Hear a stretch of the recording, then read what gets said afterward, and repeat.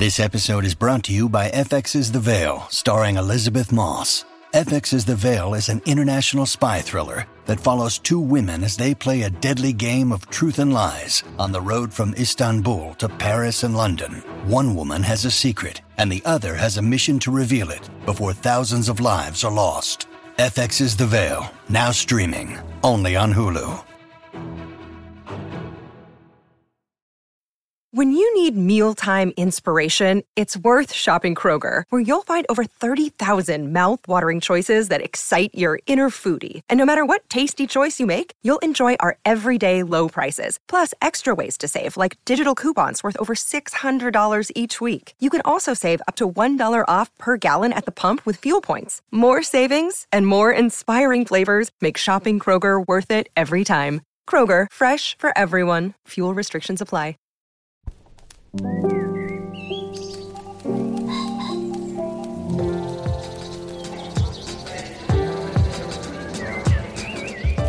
I'm Stephen Metcalf, and this is the Slate Culture Gabfest Heteronormative Nonsense Edition. It's Wednesday, October 5th, 2022. On today's show, Netflix has generated a bit of controversy with Dahmer Monster, the Jeffrey Dahmer story, yet another dramatic retelling of the serial killer's spree. This one stars Evan Peters in the title role. It's created by Ryan Murphy, he of Glee fame. And then Bros is the new Billy Eichner vehicle. The star has touted it as a history-making breakthrough for being a big Hollywood release that depicts gay relationships honestly. Eichner co-wrote the movie with the director Nicholas Stoller. And finally, we discuss the curious phenomenon known as the wife guy. Joining me today is Julia Turner, the deputy managing editor of the LA Times. Hey, Julia. Hello, hello. And of course, Dana Stevens is the film critic for Slate.com. Hey, Dana. Hey, hey. Guys, you want to make a show? Let's do it. Let's do it. All right. Well, Dahmer Monster, the Jeffrey Dahmer story, stars, that really is its title, stars Evan Peters in the title role, the serial killer famous for having dismembered and cannibalized his victims over the course of a 13-year spree. The show devotes much of itself to painstaking recreations of some of his crimes, but it also reaches back to Dahmer's childhood in an attempt to trace an arc back to the origin of his bloodlust. It also details the years of indifference on the part of law enforcement to the weird goings-on in his apartment, the consequences the show demonstrates of police homophobia and racism. The show comes courtesy of Ryan Murphy, creator of Glee and Nip Tuck, among other shows, and it also stars Niecy Nash as his suspicious neighbor. In the clip we're about to hear, Dahmer has been arrested finally for his crimes, and he's trying to explain to the police why he's capable of doing such horribly depraved things. Let's listen to the clip. I do think I was born like this. Like, I don't think there was something that happened that made me like this. Because this was always just how I was. Because after the hitchhiker, I didn't want to do it again for a while. Or I wanted to. I thought about doing it a lot sometimes. But I was able to push it down. And it didn't happen again for 9 years.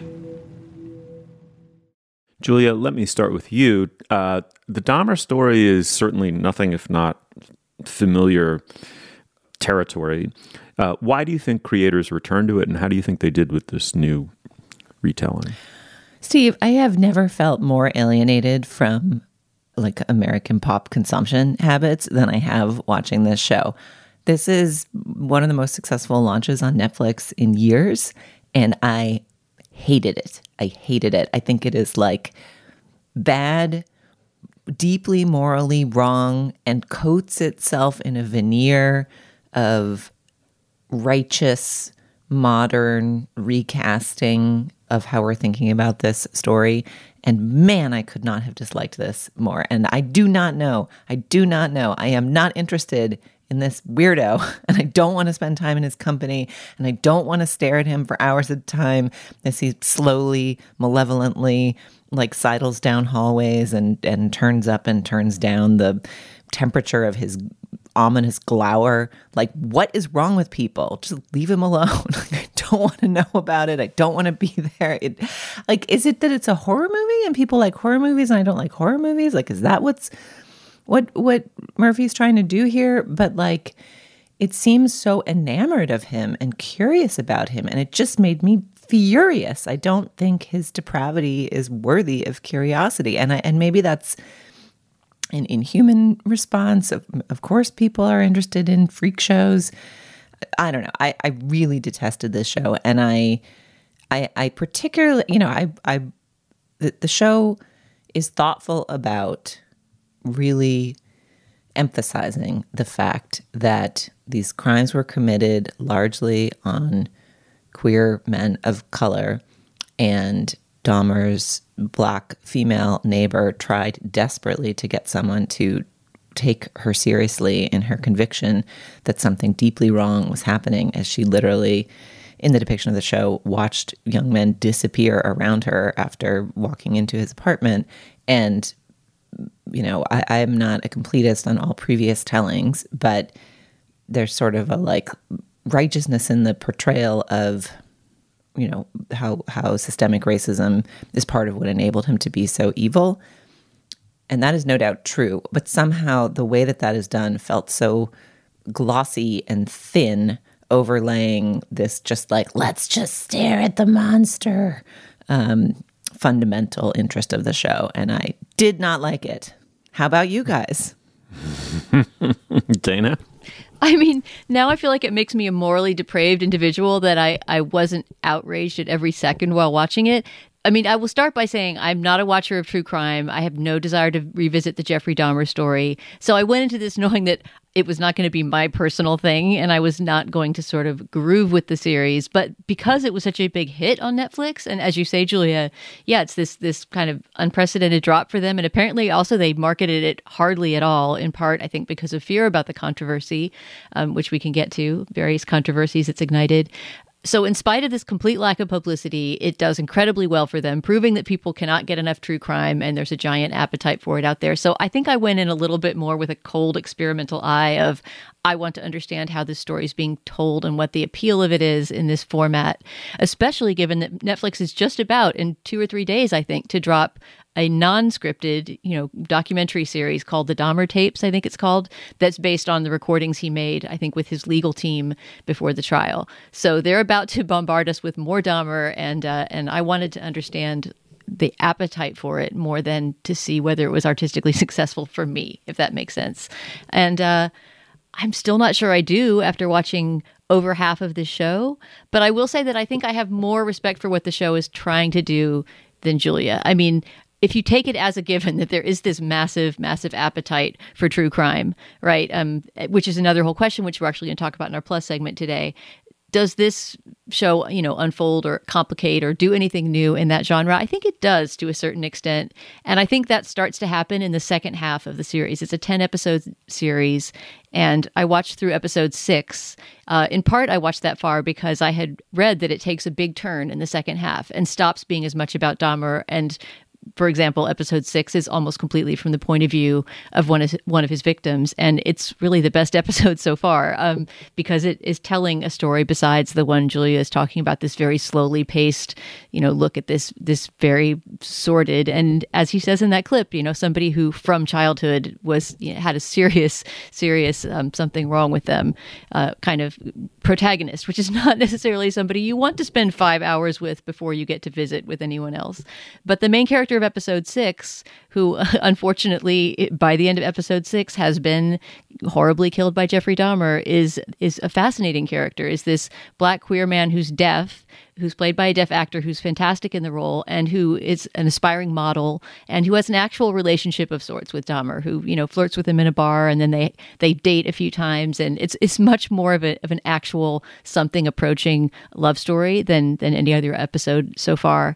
So I don't know. I mean, I'm not saying stick with it for 5 hours and then you'll like it. That is not what I'm saying. But I'm saying that combined with the framing, the very first shot of the show is of Niecy Nash, of the neighbor, watching something on TV and being aware that there's something next door to her that's wrong. So I think that in a way, this show is trying to skew the way that we look at the white serial killer so that it's not just, some sort of sick, glorified vision of him. No, in episode 7, which is all about Niecy Nash's experience, is incredible and powerful and makes its own resonant points about how frustrating it is to not be listened to. And then in its final shot, without revealing what happens in the episode, suggests that the motives of the people who are finally listening to her are not necessarily that much better and are going to leave her in a whole different heap of trouble. And the show is, it's well crafted and well shot and sort of beautiful in how it depicts that. I don't know why its attention to those themes felt insincere to me. Like, those are important themes, obviously, to look at in the context of this story.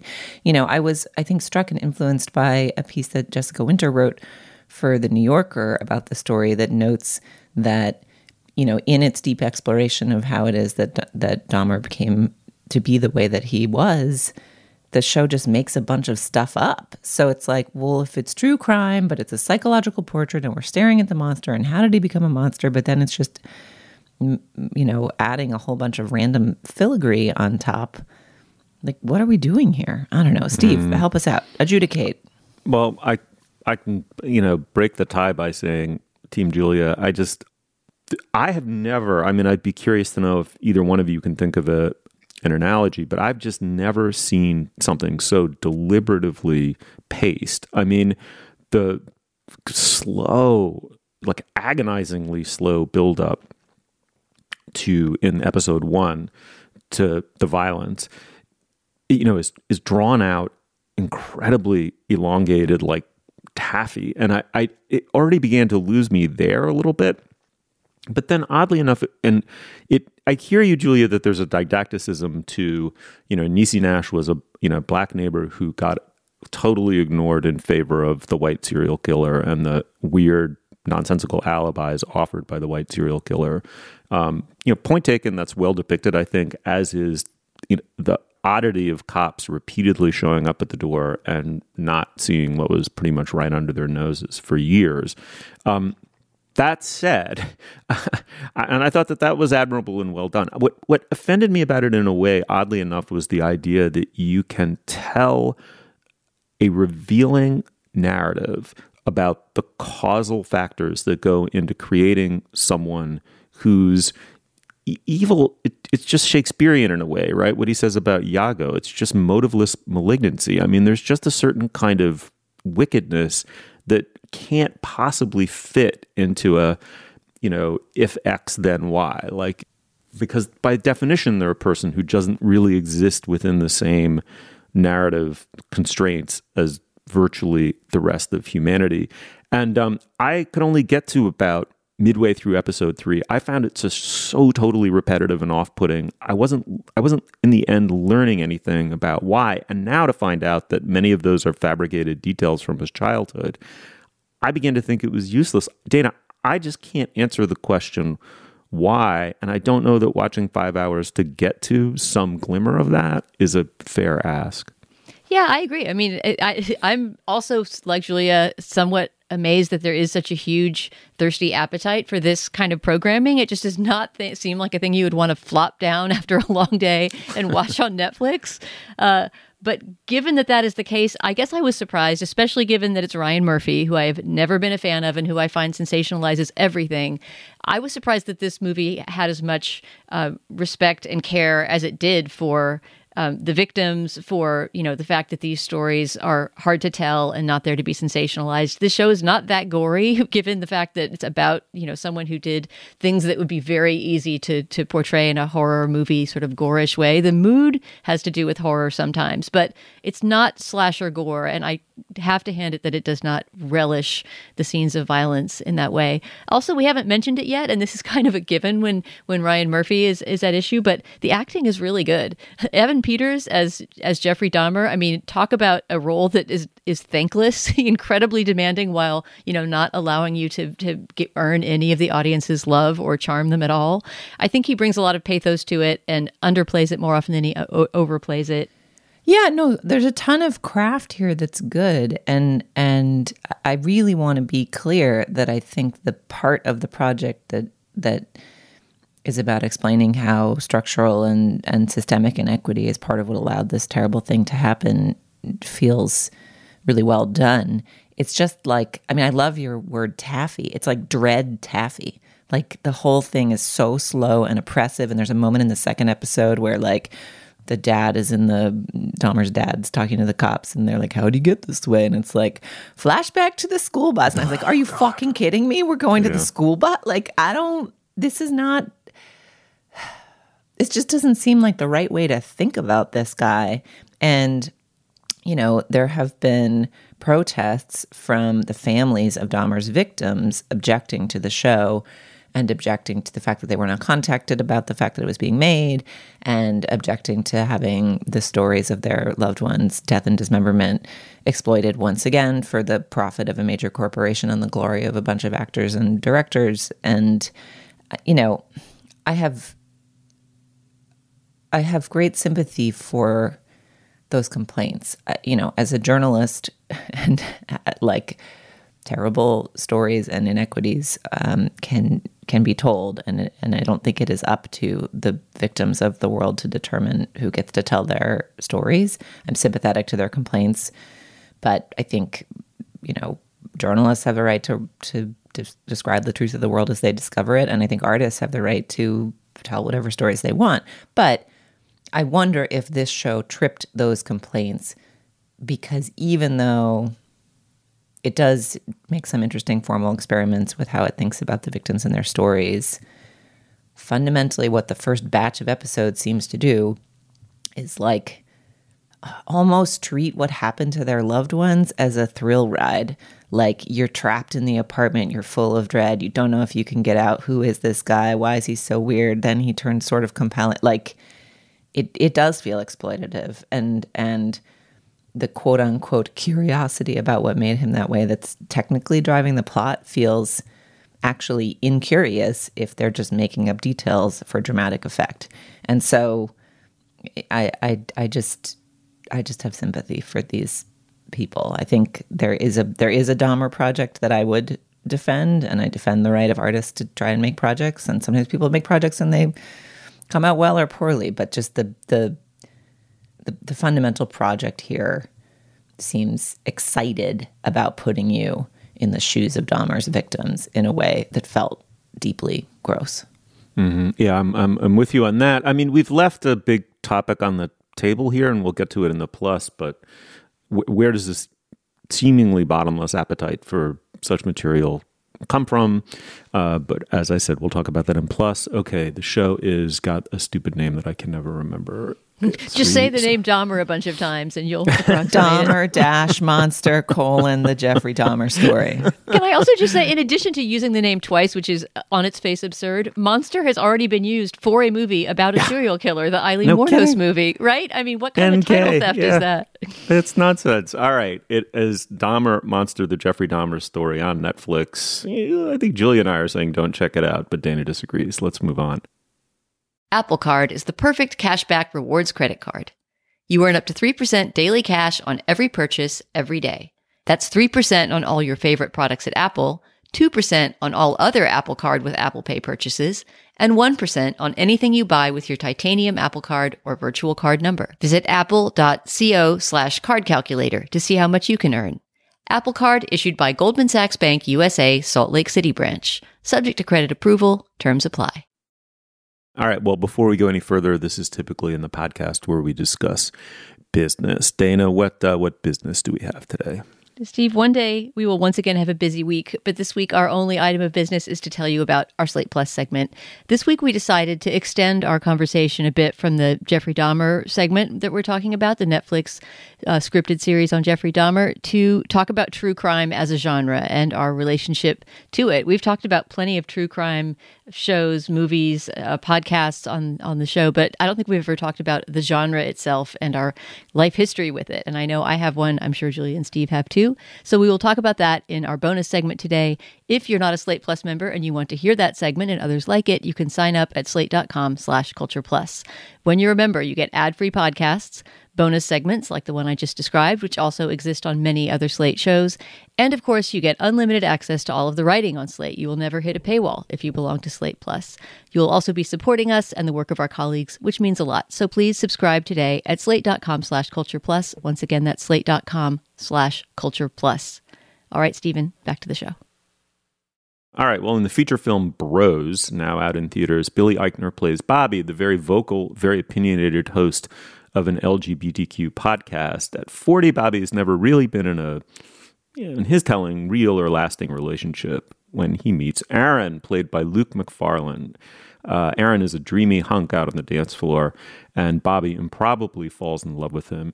Improbably in the movie's telling because Aaron is a bro, a kind of gay guy, a more traditionally masculine man. What follows is both a rom-com and, in a way, a meta-rom-com, a movie about how gay romance might or might not conform to the familiar beats and tropes of the genre. It's directed by Nicholas Stoller, he of Neighbors and Forgetting Sarah Marshall, and Stoller co-wrote it with Eichner.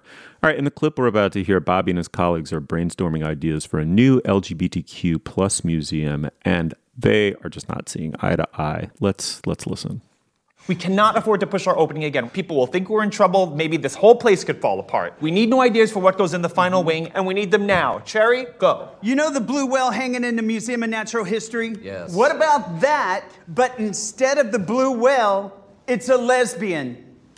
Oh, no. Yeah, Okay, well, yeah, we can't do that. What if the final exhibit was a recreation of a queer wedding? I like that. Okay, that I don't have. Tamara, that is so sweet. I love that. And people can come and register for wedding gifts here. You're gonna write that. Oh my God, and no! That is old-fashioned heteronormative nonsense. We need to get people to rethink history through a queer prism, not comfort them with another gay wedding, all right? It's a museum, it's not Schitt's Creek. Oh, I like Schitt's Creek. I love Schitt's Creek. That show has layers. Everyone loves Schitt's Creek, great. Okay. That's who you remind me of, Eugene Levy. All right, Dana, let me start with you. Eichner has been quoted as saying he loved When Harry Met Sally as a kid. And he went on to say, I really wanted to do a movie at that level and style, but that was about a gay couple because we truly had never gotten that. So Eichner's stated goal was to honor and queer the genre at the same time. How did he do? Yeah, clearly this is an attempt to have a historic moment in queer representation history, right? I mean, Eichner is marketing it that way. The movie itself is very conscious of hitting those rom-com tropes, and I don't have to cite them all, but just, rest assured that you're going to get plenty of moments that you would recognize from a Nora Ephron or, it's kind of traditional 90s rom-com in here. Does it all work hanging together? I mean, put it this way, Judd Apatow is one of the producers of this movie, right? Nicholas Stoller is a familiar director from straight romantic comedies like The Neighbors movies and Forgetting Sarah Marshall, which I love. I think it's one of the great romantic comedies of the past couple decades. So it's definitely bringing together some, conventional straight-leaning representations of, mainstream romance into this very queer world. And I think that it's strongest at the moments that it is not self-consciously pointing up that fact. The clip that we heard, I think, is not one of those moments. And the idea that his character, Bobby is Billy Eichner's character's name, is a gay podcaster, which is the first thing we see him doing, and with a million listeners, by the way, so a very successful one, and also helping run this new LGBTQ museum in New York, right? He's powerfully placed in the gay community and the elite community, really, in this movie. And he also lives in a super nice apartment on the Upper West Side. He vacations in Provincetown. Like, he is definitely a member of the, white, cis, gay male elite, and he kind of pokes fun at himself for that fact. And I don't know. I feel like the self-congratulatory parts of this movie are a lot less fun than the simply romantic parts of it. I do think that the two stars, Luke Macfarlane and Billy Eichner, have great chemistry. It's a little bit of an unexpected, an odd couple. One reviewer compared them to Robert Redford and Barbra Streisand in The Way We Were, which I think is a kind of funny comparison because there's a similar, there's the political firebrand, the Jewish political firebrand who Billy Eichner represents, and then this, much more waspy, square square, straight acting dude that he is in love with. And that is a sweet chemistry. It's fun to watch it spark between them. But in the style of an Apatow comedy, it's a little all over the place. It's a little digressive. I'm not sure every subplot belongs in there. The ending feels a little tacked on. I mean, does it cohere as a beautifully cohesive unit in itself? Not really. But is it a funny romp with lots of good moments and characters and some good writing? Yeah. I think I thoroughly enjoyed this movie moment to moment, but I don't love the story that it's telling about itself, because I think it does a bit of injustice to other stories, including Fire Island, a movie that came earlier this year from Hulu, not quite as big a release, but maybe just as groundbreaking, if not more. Julia, what'd you think? I really love Billy Eichner. You may remember that one of our biggest knockdown drag-out fights on this show after our fights about Taylor Swift is how much you guys hated Billy on the Street and how much I love it. And I'm such a fan of him, his comedy, his shtick. I wish I liked this movie more. I mean, I enjoyed it. I cried. I liked it when the guy ran slowly down the street and then picked up speed as he realized how much he needed to be with the other guy. But I don't I blame Judd Apatow. That is what I'll say. Or the Apatovian universe and its comfort with the shaggy and the under-edited. The movie, just a really good rom-com is a taut, perfect little gem, is a 90-minute gem. And this is a nearly 2-hour movie. And it does not need the 2 hours to tell its story. The falling in love sequences, the odd couple sequences, the sort of ability to blend frankness, comedy, and steaminess in the romantic and sex scenes and actually put them on screen is revolutionary and great, and they pull all that off really well.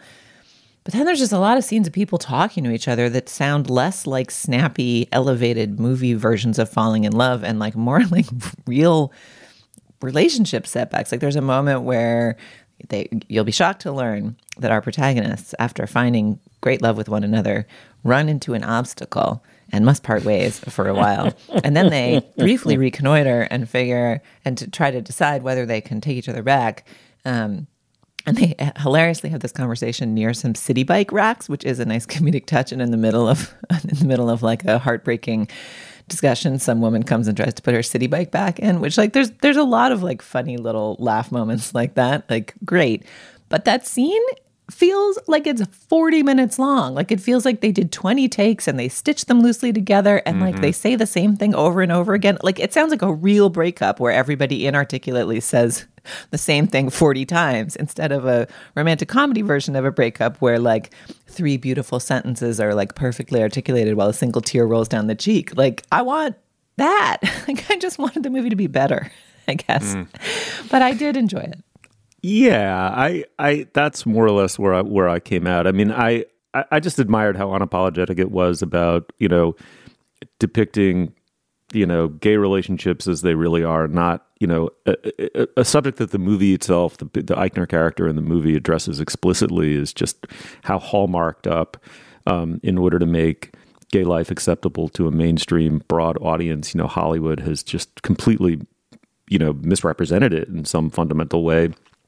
And I like that it posed itself a interesting question, which is, how much do we want, quote unquote, our story from the point of view of Eichner, to fit into received extremely heteronormative, definingly heteronormative genres, and how much do, quote unquote, we, from Eichner's point of view, want to tell stories completely in our own way, which subsumes to it another question that the movie asks quite explicitly, because it's one of the obstacles they have to overcome, is to what degree do we want a traditional seeming heteronormative relationship based on a certain kind of monogamy and commitment, possibly marriage, and towards the end of the movie, possibly children. And my gay friends tell me that's an extraordinary complex set of questions that don't come with an obvious answer. And So I thought all of that was kind of wonderful, that it was going to produce a kind of internal friction that was, very true to the lead character, Bobby. All right, so Dana, this is a movie that has a 95% on Rotten Tomatoes and an A on CinemaScore, and it bombed. And Eichner has tweeted, that's the world we live in, unfortunately, even with glowing reviews, et cetera, et cetera. Straight people, especially in certain parts of the country, just didn't show up for Bros. Anyone who isn't, all caps, a homophobic weirdo should go see Bros tonight. I mean, that's showing you how close to Bobby Eichner is and vice versa. What do you make of that response? I mean, I don't know. I don't think it's the greatest marketing technique, first of all, to go around basically shaming everyone for being a homophobe who didn't see your movie.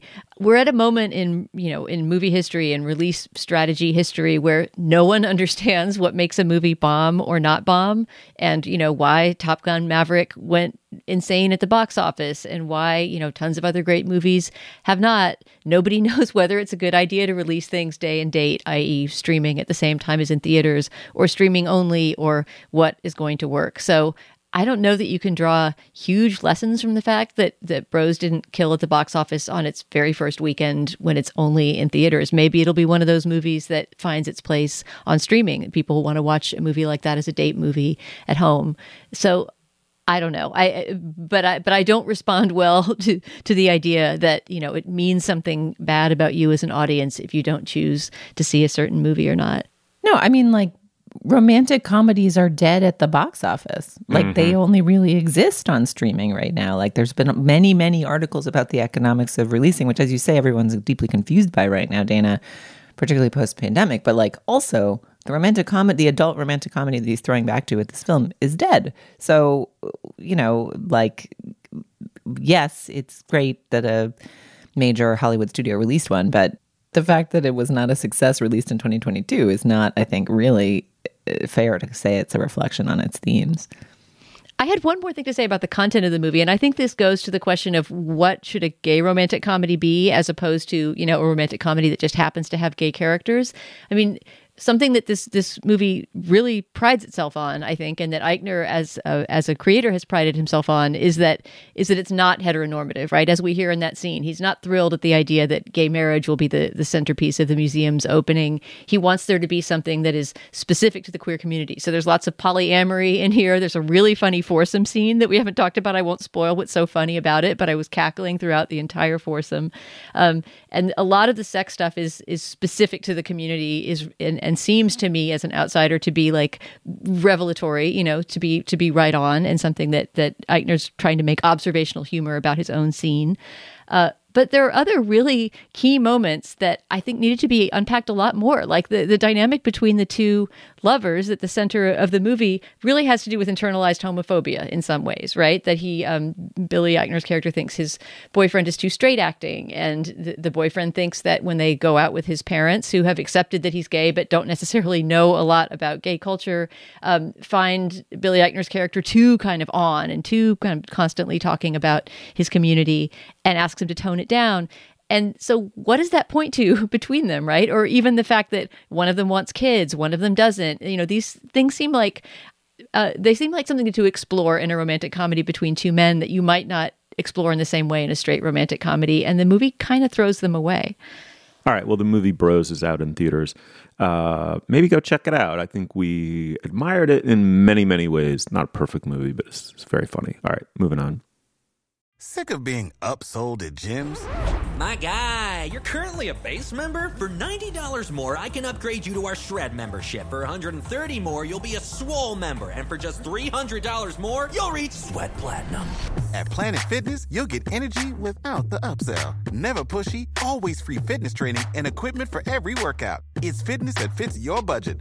Join Planet Fitness for just $1 down and $10 a month. Cancel anytime. Deal ends Friday, May 10th. See Home Club for details. I want to tell you about a new show from the Financial Times called Life and Art from FT Weekend, hosted by me, Lila Raptopoulos. Life and Art is twice a week. On Mondays, I have a guest on to talk about life and how to live a good one. Everything from winter travel to cooking to living more creatively. And on Fridays, we talk art. Two FT journalists and I discuss a piece of culture that's in the air. New music, movies, and more. Find Life and Art from FT Weekend wherever you listen. All right. Well, I think the best explainer I got for this phenomenon of the wife guy came from Rebecca Onion of Slate. Let me quote her. She says, "I'm pretty sure the wife guy couldn't exist without social media. Wife guy is a person who publicly celebrates both his wife as a person and his couplehood.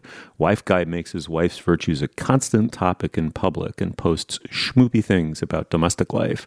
Wife guy is unable to say anything that sounds at all realistic about marriage and relationships. He's happier than could possibly ever be true.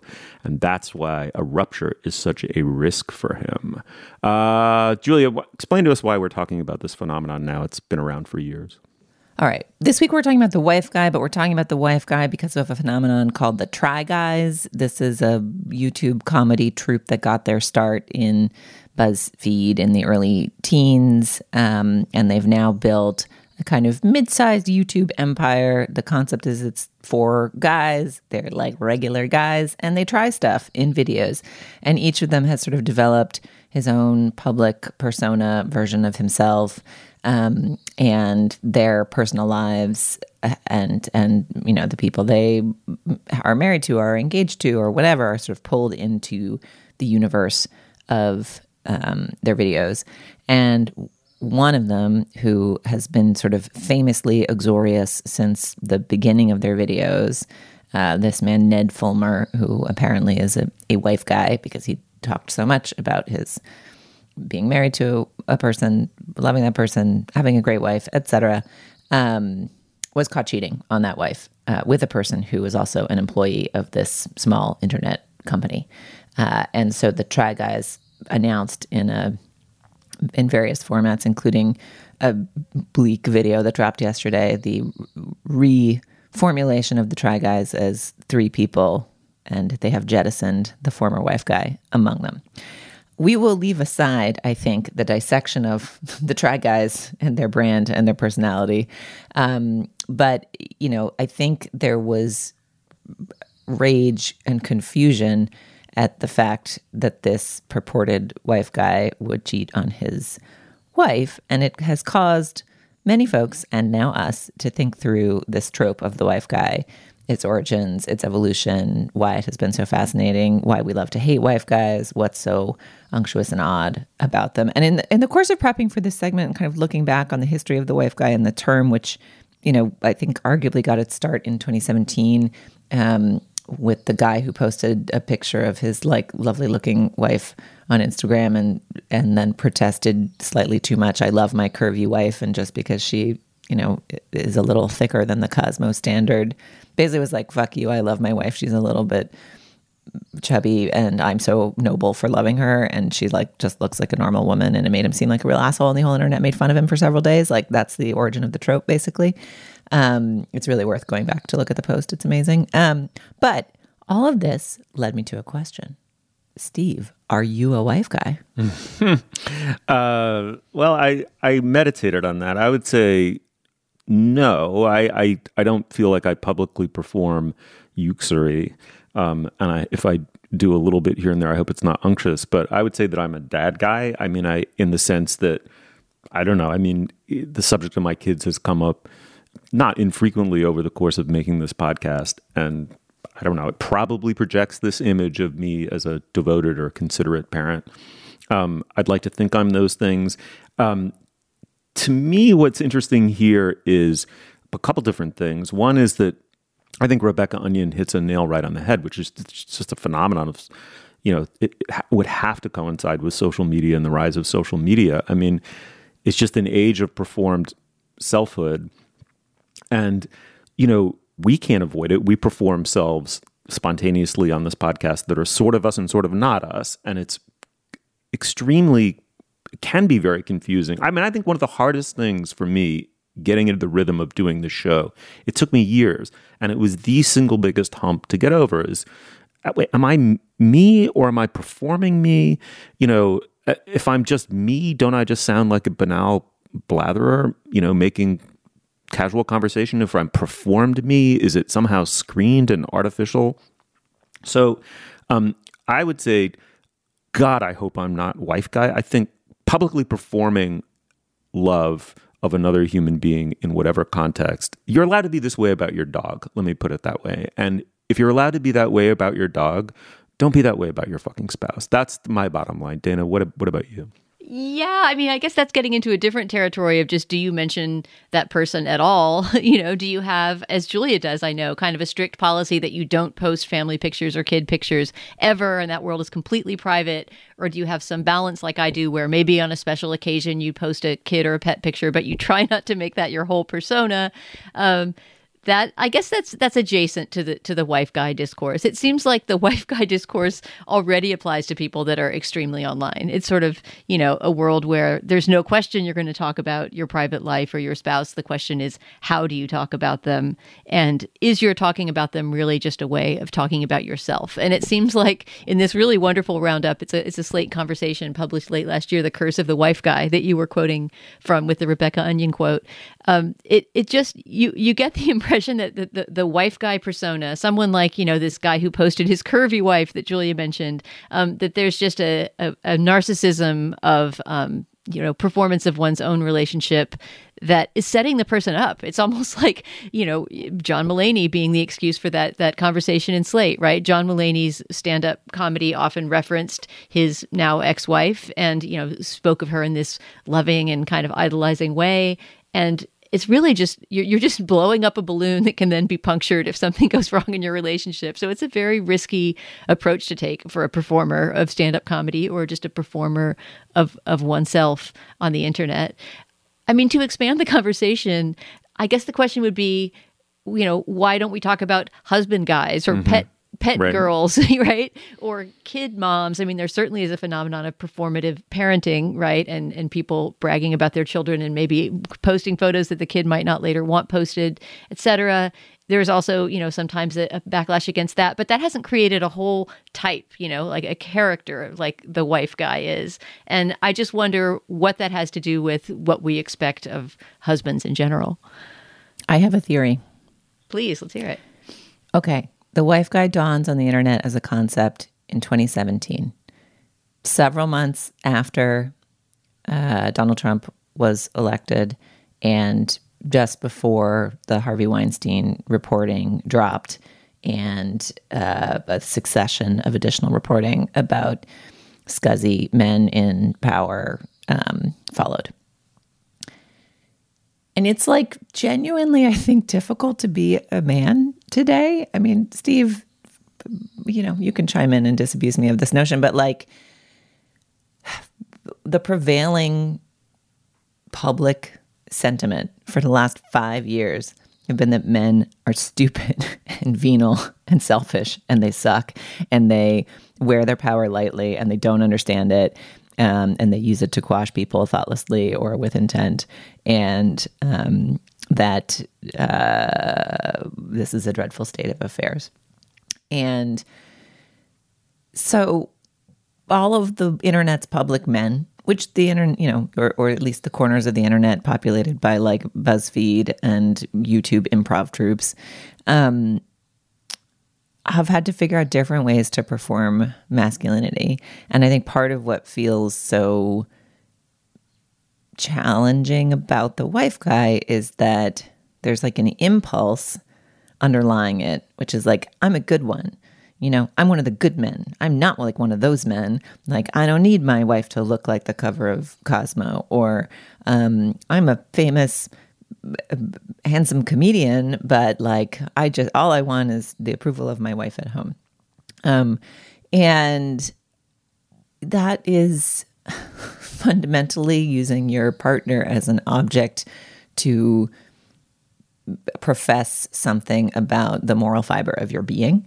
And that is not the best way to perform being a good person or be a good person, because it sort of instrumentalizes someone in your life. And that is what bothers people about this. But the underlying impulse of like, that it is possible to have other relationships with women besides like sexually harassing them, quashing their careers, like, you know, raping them in dressing rooms, like the impulse of like, there are more ways to be a man than the most publicly prominent ones in 2017, 18, 19 feels like a reasonable one, right? Like I have sympathy for the impulse and the fact that a bunch of dopes are doing it stupidly. They'll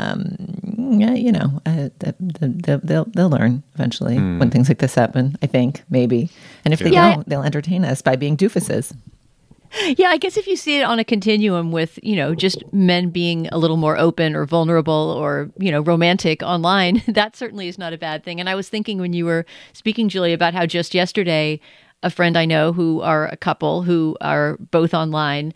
It was the woman's birthday, and the dude, who is not a husband but a boyfriend, posted the sweetest little montage of pictures of his girl and wished her a happy birthday and just talked about how she looked beautiful in every setting. And when I think about it, it was kind of a wife guy post, but I 100% loved it. It was really sweet and romantic. So I guess what it is that there's a seductive component to the idea of the wife guy, right? And maybe that's why his betrayal as the person who presented himself as extra sincere and extra loving is all the more sharp to experience. I mean, the other thing I would say also is that, and I'd be curious to hear you speak to this. I mean, marriage has a performative aspect to it, no matter what. Setting aside social media or traditional media or whatever. I mean, my feeling is that my experience of other married couples is always, is it easy going to be around them because of the way they relate or don't relate to one another? That's a huge tell. At the same time, there's my experience of both my marriage and other marriages is that there's a profound difference between the interior and the exterior of a marriage in all cases. And so there's the reverse situation where you get these little flare-ups, these little tells, these little passive-aggressive tells sometimes from couples. Some couples that I know quite well, and I'm sure that I do it, right? And you don't know whether you're looking at the part of the iceberg above the surface, right? From which you can extrapolate the mass of resentments, accumulated resentments below.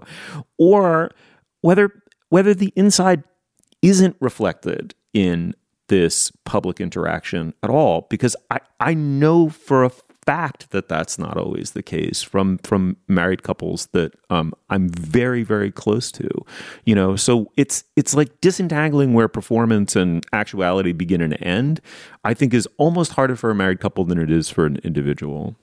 Right. Even think about your story. How did you meet? Right. That story that people get asked as a couple. I never liked that moment. I don't like telling that story because it has to be condensed and, it has to have sort of like points that you hit, you know what I mean? And laugh lines or whatever. And it feels like it doesn't do justice to the actual private history of what happened. And maybe this is off the subject, but that seems like it's on the continuum, right? Of sort of creating your performance of coupledom. But right. I mean, but I don't think it is off the, like that is what is so funny about online life and why this is an online term, which is that there are so many people who perform a self in a different way in the era of social media.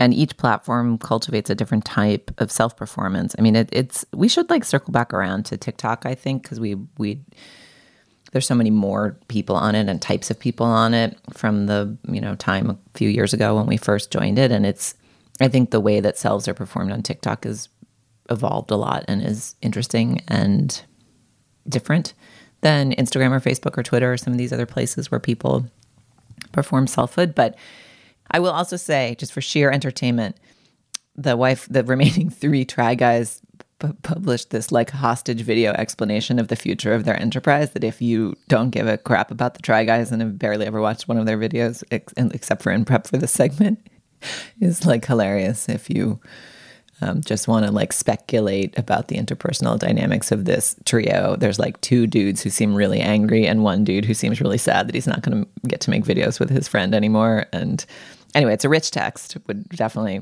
send it to anyone for whom that sounds interesting. Yep, a rich text as well as The Curse of the Wife Guy, the December 2021 piece in Slate that I quoted Rebecca Onion from. All right, let's move on. Hi, this is Dahlia Lithwick, host of Slate's legal podcast, Amicus. If you're listening to this show, you might be interested in Amicus's live show that we're hosting in Washington, D.C. on Tuesday, May the 14th.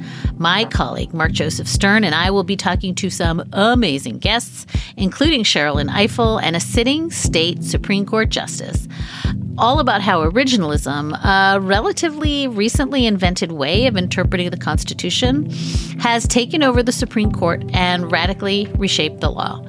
It's been doctrinal rocket fuel for the conservative legal movement and facilitated the rolling back of abortion rights, the expansion of gun rights, and the obliteration of the separation of church and state.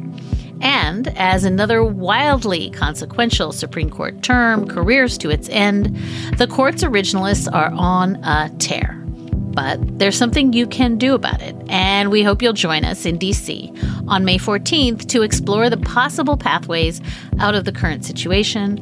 Go to slate.com/Amicus Live for tickets.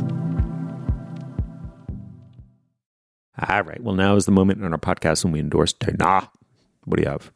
Steve, I'm going to do a you this week and do a local endorsement, which I know seems exclusionary to people who don't live near the place that I'm going to endorse. But when you hear about how magical it is, I'm sure that you will forgive me because it's worth it to help support this place and keep it alive. So a new bookstore has opened in my neighborhood, the first used and new bookstore to open within, close walking distance of me and on a very residential street that has very few businesses on it.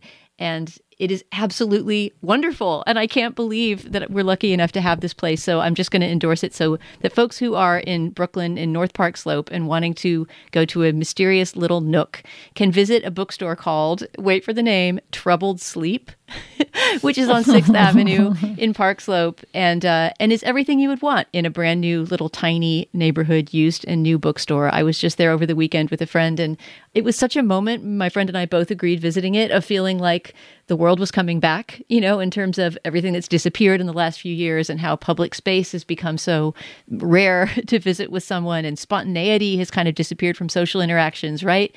And just randomly, I just texted a friend on Sunday afternoon, rainy afternoon, said, hey, you want to go visit that new bookstore? He happened to be free. We met there, got a haul of books, went to a bar, had a drink, and looked at our piles of books we had bought. And it was such a wonderful afternoon that felt like revisiting an ancient time in history when such simple pleasures were possible. So Troubled Sleep is a small but great bookstore that reminds me of a college town bookstore in a way. It's got those kind of surprisingly inexpensive finds. It has a lot of boxed sets, like a complete box set of Proust, the Remembrance of Things Past translation, a complete box set of who was it? Of George Eliot's works, for the kind that come in beautiful sort of boxes with marbled paper around them for reasonably low prices. And, lots of just trade paperbacks and, dusty tomes and a few new books in the front, including they had a copy of my book, which made me happy. But yeah, the guy who runs it is a real book lover and he's excited to be in the neighborhood and I couldn't want to support him more. So please, any of you, including you and Julia, next time you're in New York, go to Troubled Sleep on 6th Avenue in Park Slope. Ah, that sounds amazing. Yes, please, let's visit it together next time you're in town. Lovely. Julia, what do you have? Well, as sometimes happens, and here I'll perform motherhood and family life for a moment. As sometimes happens, my son asked a couple weeks ago what military museums exist in LA County. So I set to Googling as we were eating breakfast. This was like a heat wave weekend in LA. It was like 95 degrees where I live near the ocean. And I learned and began to read out loud before I realized what I was doing, that in El Monte, California, which is further inland, there is a place called the American Military Museum, also known as Tankland. And it was when I read that out loud that I set my fade. It has 170-odd decommissioned military vehicles, its website read, whereupon my son was like, we must go there right this second. Whereupon I lied and said it was closed because I was pretty sure it would be about 130 degrees in El Monte, California on this particular hot weekend. But a few weeks later, we decided on a cooler weekend to make the adventure. And yeah, if this sounds appealing to you, it will be. It is like a jam-packed, dusty parking lot in the baking sun, full of vehicles that we're in World War II, we're in Vietnam, we're in the Gulf War. We just like parked in a row like you're at an Enterprise, ready to like pick up the keys to your, you know, Kia Sorento or whatever. Like, it's a very funny little institution. It's been around for 40 plus years. It, you know, used to provide a lot of these vehicles as rentals to various filming productions.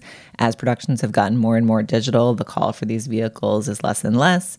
As the budgets for filmmaking have grown less and less, the call for these vehicles is less and less. But it's a independent mom and pop institution and an absolute joy to young people interested in military history, if you happen to know any, as I do, and there are legit tanks.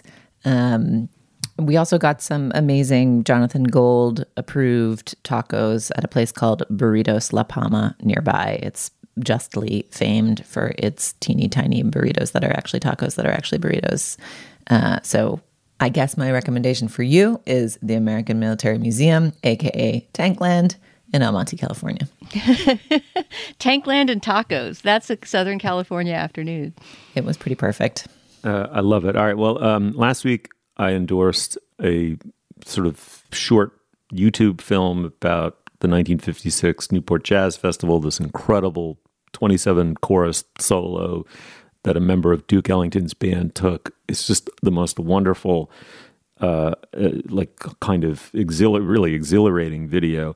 So this week I'm going to endorse a video from the 2022 Newport Folk Festival, which was, have you guys seen this? The singer-songwriter Brandi Carlile coaxed Joni Mitchell back to the stage for the first time since 2015 when she suffered brain aneurysm in 2015. Yep, I've seen it. It's so freaking inspiring. It's amazing. She did a full 13-song set. It's her first full set in more than 20 years. You know, she's obviously had health issues. She's getting on a little bit in years, but she does Case of You, Both Sides Now, some of her other, you know, well-known songs. And it's just powerfully moving. Her voice is still extraordinary. It's not and can't be the same voice, but it's taken on different tonalities and like just a awe-inspiring dignity to it. I've looked at clouds from both sides now, from up and down, and still somehow it's cloud illusions that I recall. I really don't know clouds. I really don't know clouds at all.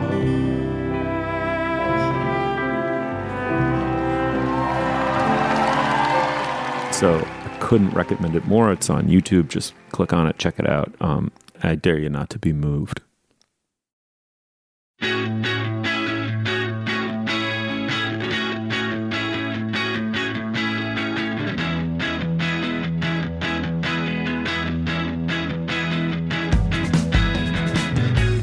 Julia, thank you. Thank you. Dana, thanks so much. Thanks, Steve. You'll find links to some of the things we talked about today at our show page. That's slate.com/culturefest. And you can email us at culturefest@slate.com. Our introductory music is from the composer Nicholas Bertel. Our production assistant is Nadira Goff. Our producer is Cameron Drews. For Dana Stevens and Julia Turner, I'm Stephen Metcalf. Thank you so much for joining us. We will see you soon.